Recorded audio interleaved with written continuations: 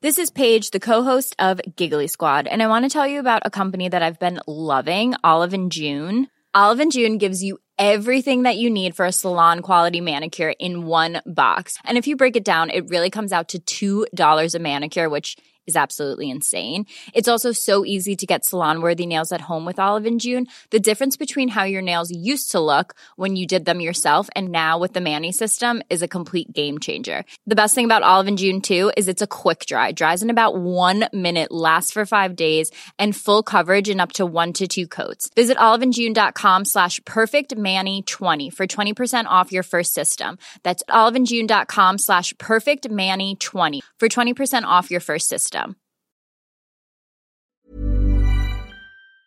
Någonting som jag önskar att jag hade fått hjälp med mycket tidigare var att börja äta antidepressiva.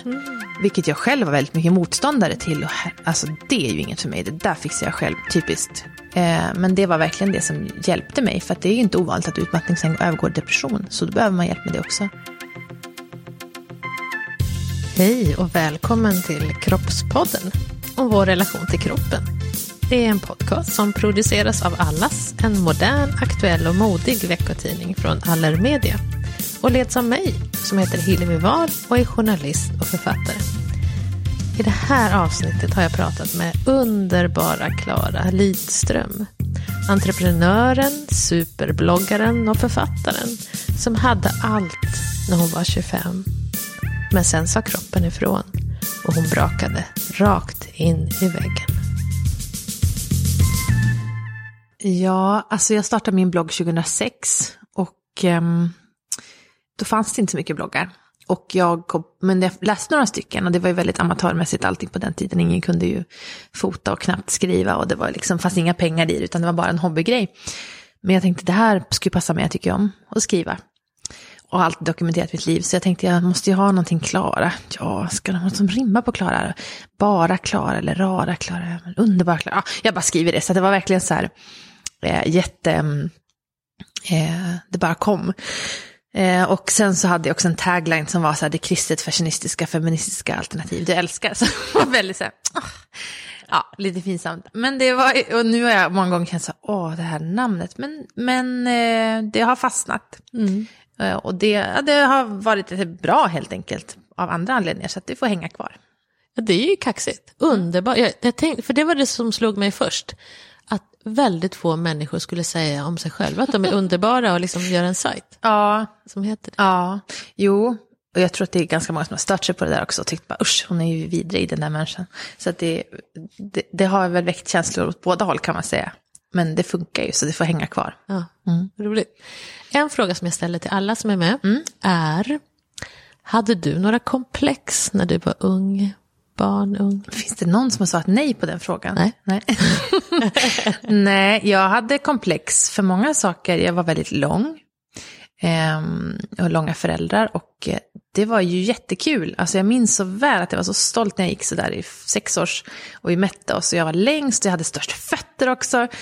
Men det hände ju som någon girl power ålder där mellan 6 och 8 ungefär. För tjejer ofta. Sen så börjar man förstå att man kanske inte ska prata så mycket och man kanske ska vara söt och man kanske ska, alltså det händer ju ofta någonting i den åldern. Så att då började jag få väldigt mycket komplex för det. Jag blev kallad flaggstång och långben och allt sånt där. Men mamma och pappa alltid bara sträck på dig. Sitt inte som en hösäck, finns ingen värre än långa personer som skäms över sig.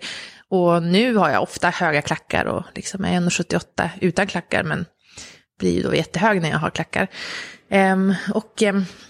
Så det hade jag mycket komplex för. Men nu som vuxen tycker jag att det är ju väldigt effektivt. Att, alltså jag förstår ju, det händer ju ganska ofta att någon försöker sätta sig på en. Eller man hamnar i, jag som har ett företag då, man ska hamna i förhandlingar kanske med män som ska, lilla gumman. Det är väldigt svårt när de inte ens når upp och klappar en på huvudet. Så att det går liksom inte. Så att nu använder jag längden som ett verktyg. Alltså nu är jag glad för det. Det var intressant. Men du, vad intressant. För jag lyssnade på det här med storlek är ju intressant. Alltså hur man kan använda sin storlek och ta plats och sådär. Men det senaste avsnittet, ett av de senaste som jag lyssnade på, så hette Tjockisavsnittet. Av våran podd. Det var ju väldigt spännande. Vilka spännande tankar ni har om det. Till exempel, vem får kalla sig tjock? Ja, alltså jag gör ju då en underbar podd tillsammans med min kollega, en av mina bästa vänner, Erika Dahlgren, och vi pratade om det. Vi har fått mycket frågor om det. Det känns som att det har hänt så mycket sista åren med kroppsaktivister och inte minst Stina Wolter och alltså kvinnor som har liksom, jag skiter i hur man ska se ut. Jag tänker vad jag är, jag tänker dansa, jag tänker vara tajta kläder, jag tänker alltså göra alla de här sakerna ändå, fast jag inte kanske alltid passar in i normen. Så vi pratar lite utifrån det, men också utifrån att jag har bloggat i 11, snart 12 år. Och att jag själv kan känna mig väldigt, väldigt trött på att alltså det är ett enormt förebildsok som kvinnor i offentligheten ska bära, vad du än gör. Och också att det gäller ju med alla feministiska förebilder, allt ifrån Gudrun Schyman till Beyoncé till liksom Nina, jag tappar bara namnet. Vad heter hon? Nina Björk. Att liksom man förväntas också på något vis stå över samhället. Men vi som är uttalade feminister, vi lever ju ändå i det här samhället. Så det är klart att vi också påverkas av de normerna. Så att vi som på något vis kritiserar normerna ändå ska vara helt opåverkade av dem. Det gör ju, för att vara en god feminist, det vill säga du får inte bry dig om din vikt och du ska inte får inte liksom ha på dig vissa typer av kläder eller bry dig om vissa frågor, för det där ska du stå över. Då har man ju inte förstått att, då tror man att vi lever i ett annat samhälle. Så det pratar vi också om i den där poddavsnittet, för det är någonting jag möter väldigt ofta. Hur kan du bry dig om det här? Och du kallar dig feminist, du borde ju veta bättre. Fast jag lever ju precis med samma förutsättningar som alla andra. Jag vet inte vad det var det du tänkte på, eller vad? Jo, jag tycker det är jätteintressant, för folk blir förbannade för jag kan känna mig tjock. Och det är för att man jämför med någonting annat, alltså kanske en bra dag. Exakt. eller som du säger, normerna. Jag tycker det är så intressant det där, för jag svänger ju mellan ämnen som psykisk ohälsa och träning. Och i ett sammanhang så kan jag liksom känna mig helt nöjd och fin och stå på scen. Och så plötsligt kommer jag till ett sammanhang där alla människor tränar. Och jag märker blickarna. Alltså, och då blir jag obekväm. Och jag vet inne i mig att det där handlar om deras rädslor. Och att det är jättebra att jag står här och ser fullt normalt ut. Men alltså, det går in i skallen ändå. Det är ju det där som jag alltid står och väger mellan. Jag har en stor läsarskara av kvinnor, framförallt som har läst mig i många år. Och då får man ofta stå och väga mellan, ska jag vara ärlig och så kanske de inte blir nöjda med det svaret, eller ska jag hyckla och säga det som jag förstår att de vill höra. Jag brukar försöka vara ärlig, men det blir inte alltid så populärt. Om någon frågar mig, vad har du för underkläder? Ja, men jag har en jättebra grej som håller in. Den är inte skön. Jag har den inte hemma. Nej, det är inget man går och myser i. Nej, men så är det ju massa saker. Jag tvättar inte håret när jag inte ska träffa folk. Eller tar inte på mig deodorant, men när jag går upp bland folk så gör jag massa saker som för att göra mig själv trevligare eller tryggare. Men det säger ju någonting om alltså hur man detaljgranskas som kvinna. Och det tittar vi på i kvinnlig offentlighet. Jag tänker på moderskapet bara. Så det finns för pappor, man kan vara pappa på många olika sätt. Man kan vara som Carl Bildt eller GV eller Jan Guillou, eller man kan vara som Marcus Birro. Och man kan ändå vara en ganska bra pappa. Men mamma, det finns inte så mycket spelrum där att vara olika. Utan, och det är också väldigt mycket fördömande, inte minst från andra mammor. Och det tror jag har att göra med att trots att vi lever i ett samhälle där många kvinnor inte vill ha barn och man kan göra karriär och så är det som att det är fortfarande en kvinnors paradgren. Du ska ha barn, du ska bli mamma, du ska göra de här sakerna och du ska göra det bra, och det förväntas av dig. Och därför så är det också så det vi är så noga med. Vad gör den där mamman egentligen? Hur tänker hon? Ska hon jobba så där mycket med små barn? Eller har hon inga ambitioner? Ska hon bara vara hemma med sina ungar hela tiden? Och ska hon verkligen ha 8 barn? Alltså vi har väldigt mycket värderingar kring vad folk gör med sina barn. Ja, vi lever i en väldigt fördömande tid. Dömande. Och då blir det också, tror jag, en osäkerhet kring det. Att passa in och så. Jag lyssnade på ditt sommarprogram. Jag har ju några 2011. Ja. Det var jätteintressant. Ja. Nu när jag har läst din nya bok som jag ska prata om lite. Men det som slog mig när jag lyssnade på det igen, för jag lyssnar ju alltid på alla sommarprogram, och så nu lyssnar jag igen då med lite speciella öron. Då slår det mig att du pratar väldigt mycket om tid. Du pratar om dina bilder som du tror att folk på bloggen och så, att folk älskar dem för att det ser ut som det finns alltid i världen. Det är som tiden har stannat på 50-talet och det finns alltid i världen att dricka en där kopp kaffe eller läsa tidningen från början till slut eller lösa ett korsord.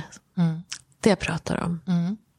Och det stämmer ju verkligen när man går in. Det ser ut som att man bara kan gå in och så skönt sådär. Och sen pratar du också om tid i det som, och nu kommer jag in på det här med moderskapet. När du säger att när du var 16 år så lyssnade du inåt ett annat rum och då var det som om tiden stod still. Och det var när du fick reda på att din mamma hade cancer. Det var som om tiden stod still.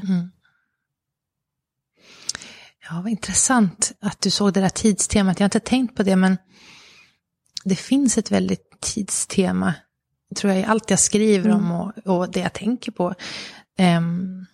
Jag tycker om att tänka på tid, jag tycker om att tänka på, jag har vuxit upp mycket med min mormor, morfar och farmor och tänkt tillbaks på tid. De har berättat om gamla tider och lyssnat på det, men också sett det värdiga när man har tid och disponerar den väl. Vilket värdigt liv det blir. Jag tänker, det kanske låter konstigt, men jag tänker ofta på min mormor förde, hon lever fortfarande, hon är ganska dement nu, men hon har alltid i många år fört sån här dagsdagbok, du vet, någon kort text varje dag. Och så läste jag de där böckerna, och det gjorde jag utan dåligt samvete i smyg, men för att hon skriver nästan ingenting personligt, utan hon skriver lite om vad hon har gjort varje dag. Jag känner bara, vilken balanserad människa. Det är liksom, vi har skottat lite idag, sen gjorde jag lunch, sen gjorde jag tvätten, sen satt jag och löste korsord, och sen så ett liv som är ganska mycket i balans, där man liksom har ganska lagom mycket att göra och är ganska förnöjd med det man har gjort, ägnat sin tid åt. Min mormor har liksom jobbat hemma i hemmet och jobbat mest med det och skött om det väldigt väl och varit en väldigt duktig mor och liksom fru och allting så här. Hade hon levt idag hade hon säkert kunnat gjort karriär, för hon var väldigt envis och arbetsam och driftig och tuff. Men ja, jag tänker mycket på det, och jag tänker jättemycket på mitt eget liv, hur jag vill leva, och har sett mycket mormor och morfars liv framför mig. Men de var ju pensionärer, alltså de när jag växte upp, så det är ju väldigt svårt att jämföra med det. De har jobbat väldigt hårt och hade inte mycket pengar, utan fick ju jobba hårt för sina pengar och så i många år. Men jag har tänkt på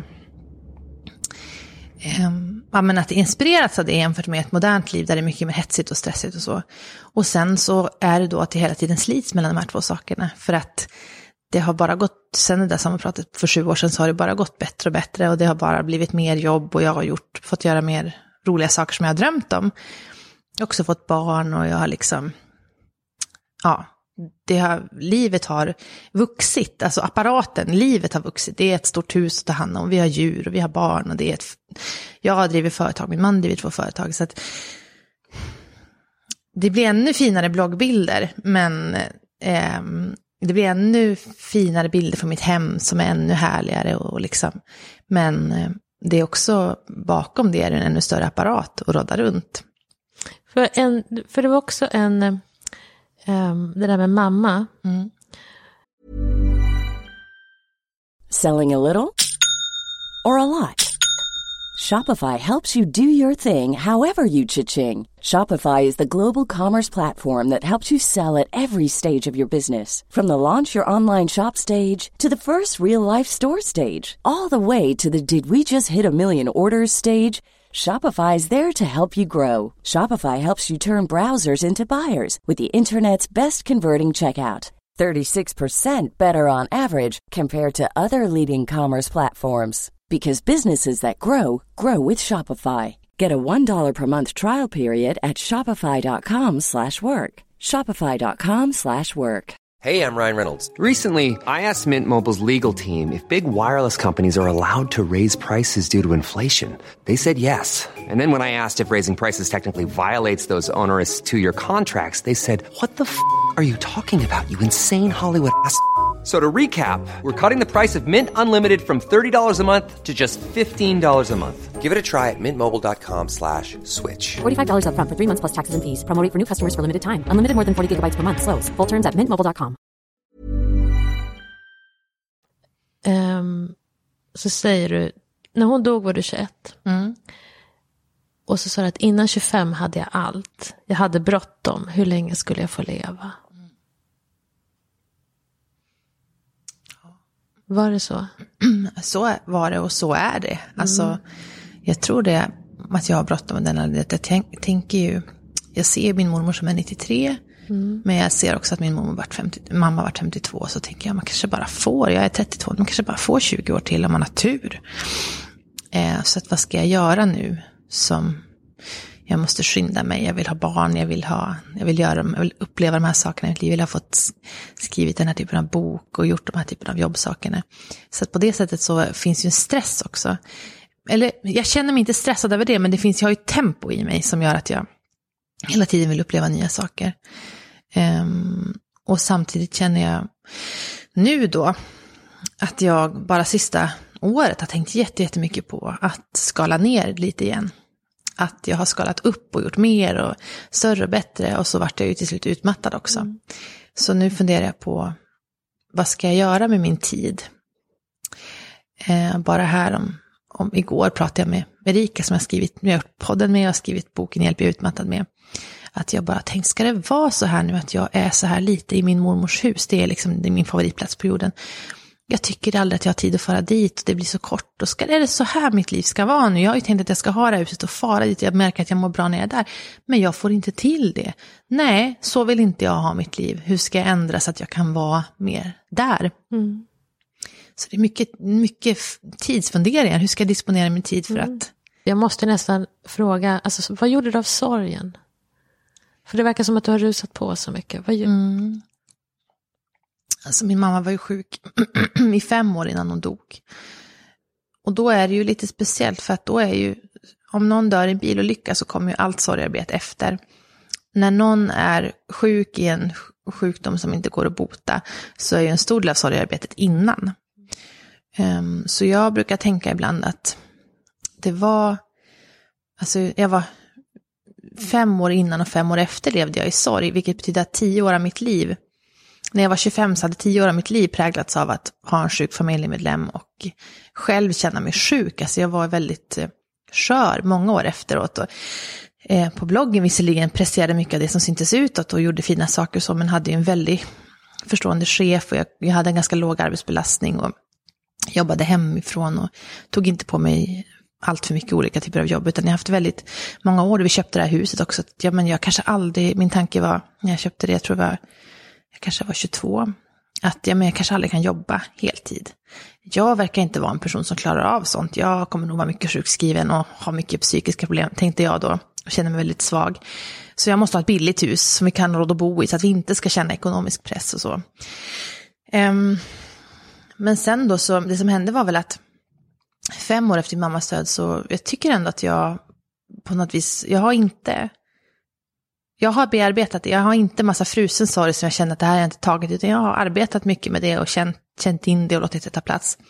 Jag tänker att det är en känslig ålder där när man är 16, 17, 18. Alltså det är det som är problemet med allas ungdomar som är deprimerade, går igenom tuffa saker, att du har ju inget tidigare friskt liv att referera till, utan det blir din verklighet. Så att när jag då i 25 års ålder börjar känna att nu har det gått några år sedan min mamma dog, jag börjar få energi, så det är som en eufori, för det är som att jag bara, jaha, men det är ju det här som är Klara. Nu kommer jag ihåg det var innan jag blev sjuk. För att det är ju också att jag har varit sjuk i 10 år, nästan den känslan.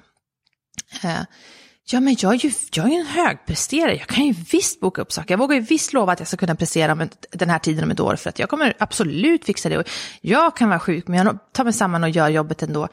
Så det var en enorm eufori att känna att, men gud, jag har ju missbedömt vem jag är. Jag kan ju bara prestera och orka och köra. Och gud vad roligt det var stark och ha livslust och arbetslust och inre resurser. Så att det har som varit en lång eufori tills jag gick in i väggen. Ja, vad 17 var det som hände där? För det var ju så klok och visste allt. Och det här med tid, att man skulle ta vara på tiden och så. Så vad hände? Ja, det var ju väldigt genant på något vis, för jag tyckte att jag visste allt och jag tyckte att jag hade tänkt ut, och jag har gjort dokumentärer om downshifting och förespråkat 6 timmars arbetsdag. Jag har koll och jag har valt ett bra liv. Och så bara boink in i väggen. Så jag har känt väldigt mycket skam kring det. Men jag funderar på det. Ofta så när människor blir utmattade så har man en sån här, ja det var det som hände. Det var den där grejen som det var en krasch. Men för mig var det är väldigt sällan en sak som händer. Utan ofta är det så att du har levt med en hög arbetsbelastning under ganska lång tid. Och du har inte hittat något sätt att återhämta dig. Och så händer det någon sak som får att tippa över. Och det kan vara en sån enkel sak som att du får influensan. Eller att du reser utomlands och åker mellan tidszoner så att din sömn blir helt konstig. Och, eller att ett problem med äktenskapet eller så. Men det är inte det som är grundläggande. Det skulle du ha klarat av, men du har levt med för hög belastning för länge. Så för mig var det väl de här åren av eufori och känna att jag kan jobba igen. Ja, vad roligt, jag kan driva företag. Det, alltså, som på något vis också ledde till att jag fick min andra son. Jag var aldrig barnledig med honom, utan jag har ju min blogg. Jag måste ju fortsätta uppdatera den. Så att och istället då för att acceptera att det var så, att jag vill inte vara barnledig på heltid. Så då kanske jag måste ta hjälp. Då kanske jag måste acceptera att jag måste ha någon som kommer hit. Jag kanske måste ha en barnflicka, eller så kanske jag måste se till att min mormor eller någon liksom nära verkligen är här mycket och hjälper till. Så bara, men jag ska klara båda två. Jag kan inte ha en barnflicka. Alltså, det är bara, nej men gud vad hemskt. Nej, det ska jag klara, det är inget problem, det fixar jag har de här resurserna. Jag är ju stark. Och självklart, nu har vi fått liksom lite mer pengar. Nu ska vi göra det här med huset. Vi köpte ett skruttigt hus, nu köper vi liksom hantverkartjänster och fixar upp saker. Och allt det här bara på att vi sammanföll samtidigt. Och så började jag känna att jag fick lite ångestkänslor. Jag tränade ganska hårt och tänkte, vad är det här? Nu måste jag bara snabbt bli fri. Jag märker att jag börjar må dåligt. Nu måste jag bara skärpa mig. Nu tar jag mina inre resurser och bara jobbar lite hårdare och skärper mig lite till. Istället för att tänka, men nu är det ju varningsklockor, nu borde jag vila. Så körde jag bara ännu hårdare. Jag bara axade rakt in i utförstupet egentligen. Vad hade du för det skriver i boken om ganska många kroppsliga symptom. Så här, lite varningstecken. Plingelingeling. Så här. Vilka hade du av dem där? Ja, men det är intressant. Vi skriver boken ur 2 perspektiv. Och vi har ju haft lite olika erfarenheter. Erika har ju haft mycket fysiska grejer. Hjärtklappning och domningar och huvudvärk. Så jag hade mest psykiska saker. Först att saker jag älskat inte längre var kul. Men sen att jag en oro i kroppen, alltså värk i kroppen, ångest, att gå från att vara ensamvarg som är mitt normaltillstånd till att bli folkskygg, alltså att det slår över i rent nästan fobi. Så att för mig, jag tror att många människor säger det när man blir utmattad i början, att det bara kom från ingenstans, men så är det ju inte, utan kroppen är ju jätteklok. Och den har ju massa larmsystem och skickar ju det här då larmsystem till en. Man ger en huvudvärk och magont och ångest och allting. Men då går man till vården och så tar man en magkatarrstablett och Alvedon. Och man kanske går på akupunktur och man kanske... Så man bara... Och det är ju bara katastrof för kroppen. Då har man stängt... Nej, hon stängde av den här larmknappen. Du måste hitta en ny larmknapp och trycka på. Så man bara håller på och liksom stänger larmknappar istället för att kolla på vad är det så, vart är det brinner liksom. Ja, vilken bra bild. Det är precis så det är. Ja. Det är det. Så att för mig så är det mycket nu handlar ju om att okej, jag vet vad mina larm är. Och mitt larm är att men när jag då börjar känna mig gott från att bara tycka att det är skönt att vara själv till att vara rädd typ för att stöta på grannar och bekanta. Då tror jag att jag är på väg att vara lite utarbetad igen. Eller när jag går med en vag ångestkänsla i kroppen. Då är det fara och färde. Så man får ju lära sig att någonstans att hitta sina larmsystem. Och sen tror jag också i mitt sommarprat och i bloggen har jag skrivit alltid om vikten av vila och vara lat och så. Och det har jag alltid varit. Men jag har ju varit det naturligt. Jag har ju aldrig ansträngt mig för det. Så att därför så har jag egentligen aldrig haft några medvetna strategier för återhämtning. Och så får man 2 barn. Och så får man ett jobb som går bra. Och så märker man inte hur all den där tid som man förut hade på återhämtning som bara blev att man kanske låg i sängen och läste en hel söndag eller var ute och gick med hunden. Plötsligt så tar man telefonsamtal på hundpromenaden och man inte läser utan man ska städa barnens rum. Och då var det så tydligt för mig att jag inte haft några strategier. Jag har bara levt på, det har funkat bra. Jag har tagit mycket tid för vila och undan för undan har all vilotid har försvunnit. Så nu handlar det om att igen lära mig att hitta strategier för att vila. Vad har du gjort för grejer på vägen då? Du har gått lite i terapi. Det har jag. Men har du haft någon grej där som har hjälpt? En sån där praktisk grej är att först lägga in vila i schemat och sen lägga in jobb. Annars blir det ingen vila. Det finns ingen tid kvar att vila på. Också det som händer med många utmattade är att man slutar göra allt som är kul. För man måste bara jobba eller vad det nu handlar. Man måste göra bara alla tråkiga plikter. Man slutar träffa kompisar. Man slutar gå på fester. Man slutar bjuda hem folk. Så att jag jobbar väldigt mycket nu aktivt med att bjuda hem folk och träffa kompisar. Och även fast jag inte tycker mig ha tid. För jag vet också att den där tiden som jag lägger på det är en investering i mitt jobb. Det är inte därför jag gör det, men faktiskt så är det som gör att jag sen kommer kunna jobba för att och orka det. Men som inte jag gör det där, det är liksom, man tror att man sparar in tid, men det enda som händer är att man blir ännu långsammare. Det är ofta det som händer om man blir utmattad av sitt jobb, att man blir tröttare och tröttare och måste jobba mer och mer på kvällarna för att hinna med kapp då. Och sen nästan om morgonen är man ännu tröttare. Så på den tid man skulle jobba klarar man inte av att jobba så mycket. Och så hamnar man i den här cirkeln av att liksom hela tiden hamna mer och mer efter och jobba. Till slut är hela ens liv bara upptaget av alla tråkiga måsten. Så istället liksom, nej men det spelar ingen roll om jag blir sen då med en deadline. Jag ska ändå stänga datorn. När barnen har lagts för kvällen och jag har gjort allt med dem, då ska jag ha tid för mig. Då ska jag inte hålla på varken med städning, tvätt eller mejlsvarande. Och jag ska bjuda hem kompisar på helgkvällar. Och jag ska det även om det känns som att jag är ensam och det är bättre för mig att vara själv. Men jag får också energi av att träffa människor. Jag ska ta mig tid för det. Men sen tycker jag att det också handlar om att titta på sig själv med de ögon man tittar på sina barn med. Man kan ju låna den blicken. Verkligen. Jag ser min son liksom att han då, min 3-åring, blir jätteförbannad för att han inte får ha paddan till exempel. Och så ser jag att du är jättetrött. Jag ser nu att du är väldigt trött. Du skulle ju ha gått ut och lekt för en timme sedan istället. Nu är det läggdags och nu tror du att du är arg för paddan, men jag vet att du är trött. Också lite hungrig för då lite dåligt till middagen. Och så kan man ju titta på sig själv också. Nu är jag så arg och ledsen för det här som händer på jobbet, men jag kanske egentligen handlar om att jag har sovit för lite. Och om jag fick gå en kvällspromenad och sen gå och sova gott, så skulle det bli bättre istället för att sitta och älta det här problemet och slå på mig själv för att jag inte har gjort det jag borde och så. Så att man kan använda det väldigt mycket och titta på, som man tittar på sina barn eller för den delen för sina väninnor. Man är så mycket mer snäll med sina kompisar. Men det är klart du inte ska gå på det där, avboka det där och du ser trött ut, försök att vila och ta hand om dig.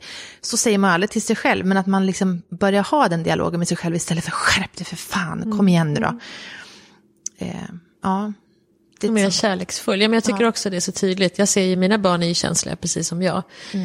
Och det är så intressant att följa dem och se hur de vinglar sig genom livet och vilken enorm kärlek man känner till dem och tänker att det där var ju jag. Och gud vad jag slog på mig själv när jag var i den åldern. Jag tänkte också att jag var helt misslyckad. Men jag är ju helt fantastisk. Eller om man då tittar tillbaka. Och så skulle man ju kunna titta på den här vuxna människan också, som fortfarande vinglar omkring. Exakt. Så är det ju. Du har skrivit den här boken. Hur har det varit? Ja, det var ju den bästa terapiformen. För att vi började med den för 1,5 år sedan. Då var vi fortfarande ganska dåliga. Vi har varit utmattade ungefär samtidigt, jag och Erika, för 3 år sedan. Och så gick det 1,5 år sedan kom vi på, vi hade gjort podden och vi pratade mycket utmattning och märkte bara, herregud vilket behov det finns av att höra om det här. Men det finns inte jättemycket skrivet som man klarar av att läsa när man är utmattad, som både har det här fakta, expertvinkeln och mycket råd, konkreta tips hur man kan jobba, men också en personlig berättelse.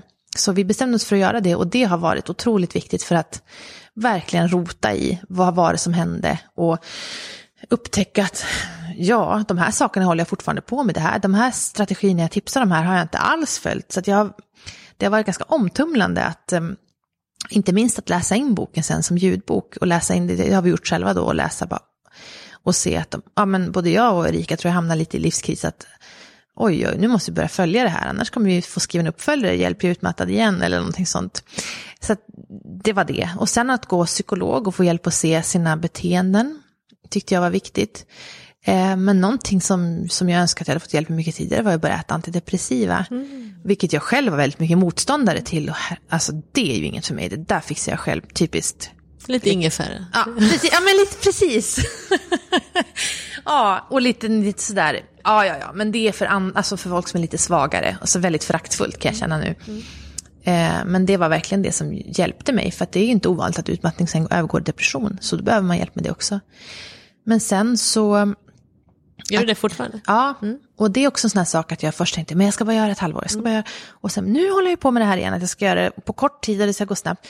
Det får väl ta den. Jag kan väl äta antidepressiva resten av mitt liv om det är så. Varför ska jag ha en prestation när jag ska sluta med det? Och det är också bra. Men sen så,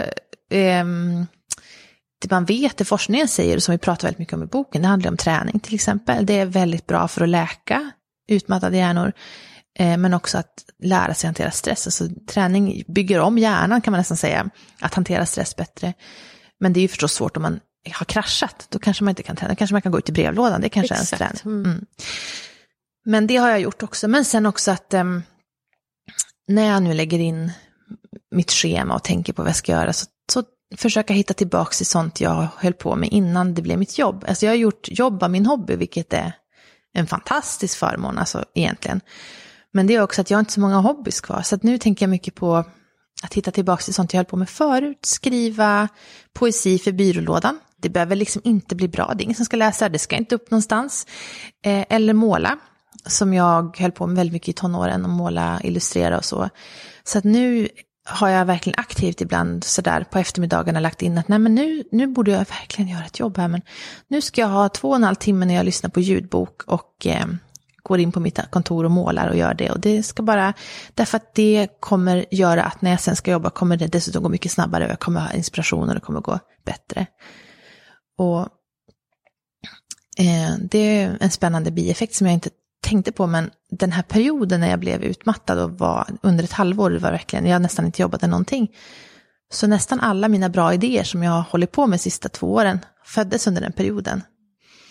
Om man har ett kreativt yrke så kommer, och saker går lätt för, det går lätt för att kläcka idéer så är det livsfarligt när den biten börjar gå trögt. Det som för då stannar ju hela systemet. Så att det som behövs ofta för kreativa personer, det är väldigt mycket tid av tråkighet.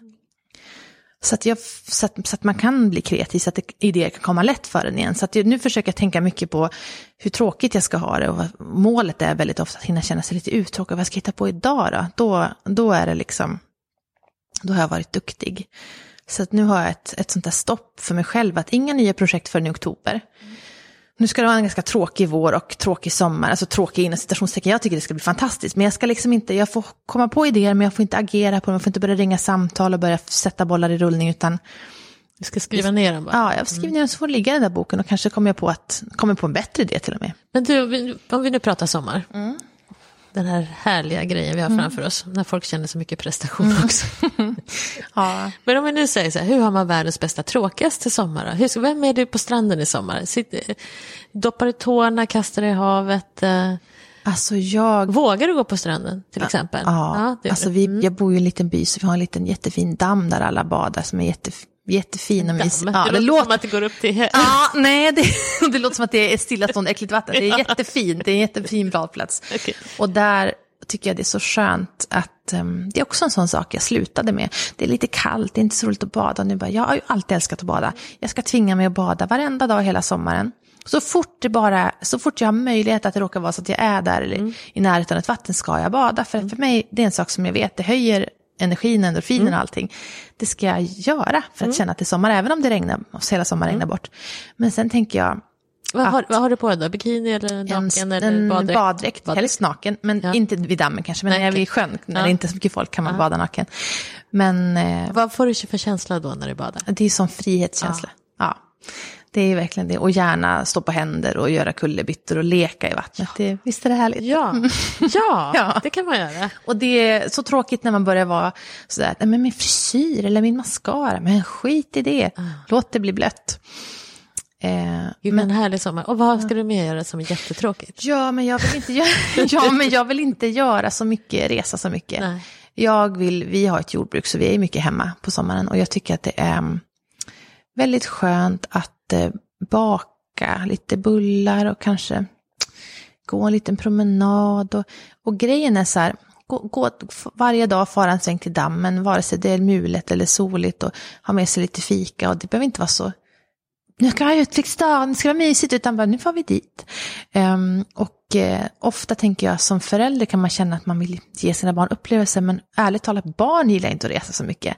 De är ju jätteglada om de får vara hemma i sitt rum med sin egen säng och sina leksaker, så gör man små utfärder eller ute på dagen en stund i skogen. Så att de är ju lika slut som vi är, ja, allvarligt talat. De är ju de det. som går i skolan idag. De är ju de går ju in i väggen när de är små. Ja, det är förfärligt. Så de ska ha tråkigt, när vi bestämt det. De kan bada och stoppa händer och sånt, det kan de göra. Ja, och vi också. Precis, och inte för mycket.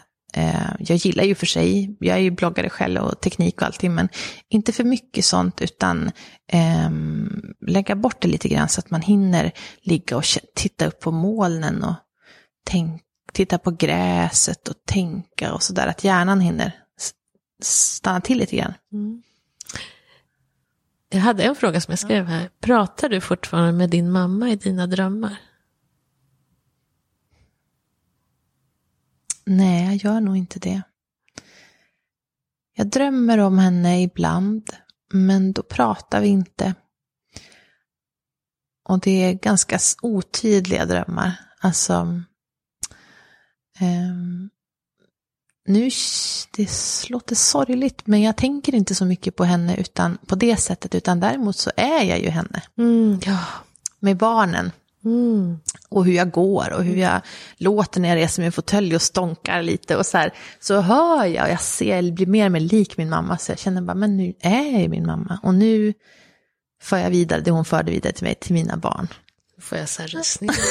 Ja, det är fint. Och det är jättefint. Och om du idag skulle träffa Klara, underbara Klara, som kanske var, när var det som värst för dig, ska jag säga 16 eller? Ja.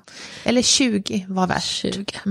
Om du träffade Klara med allt vad hon bar på när hon var 20, grubblerier och grejer, eller någon som liknar henne, vad skulle du säga till henne då idag? Jag skulle säga att det kommer bli så bra, det kommer bli så roligt, och var snäll med dig själv och var med folk som är snäll mot dig. Så ska jag säga.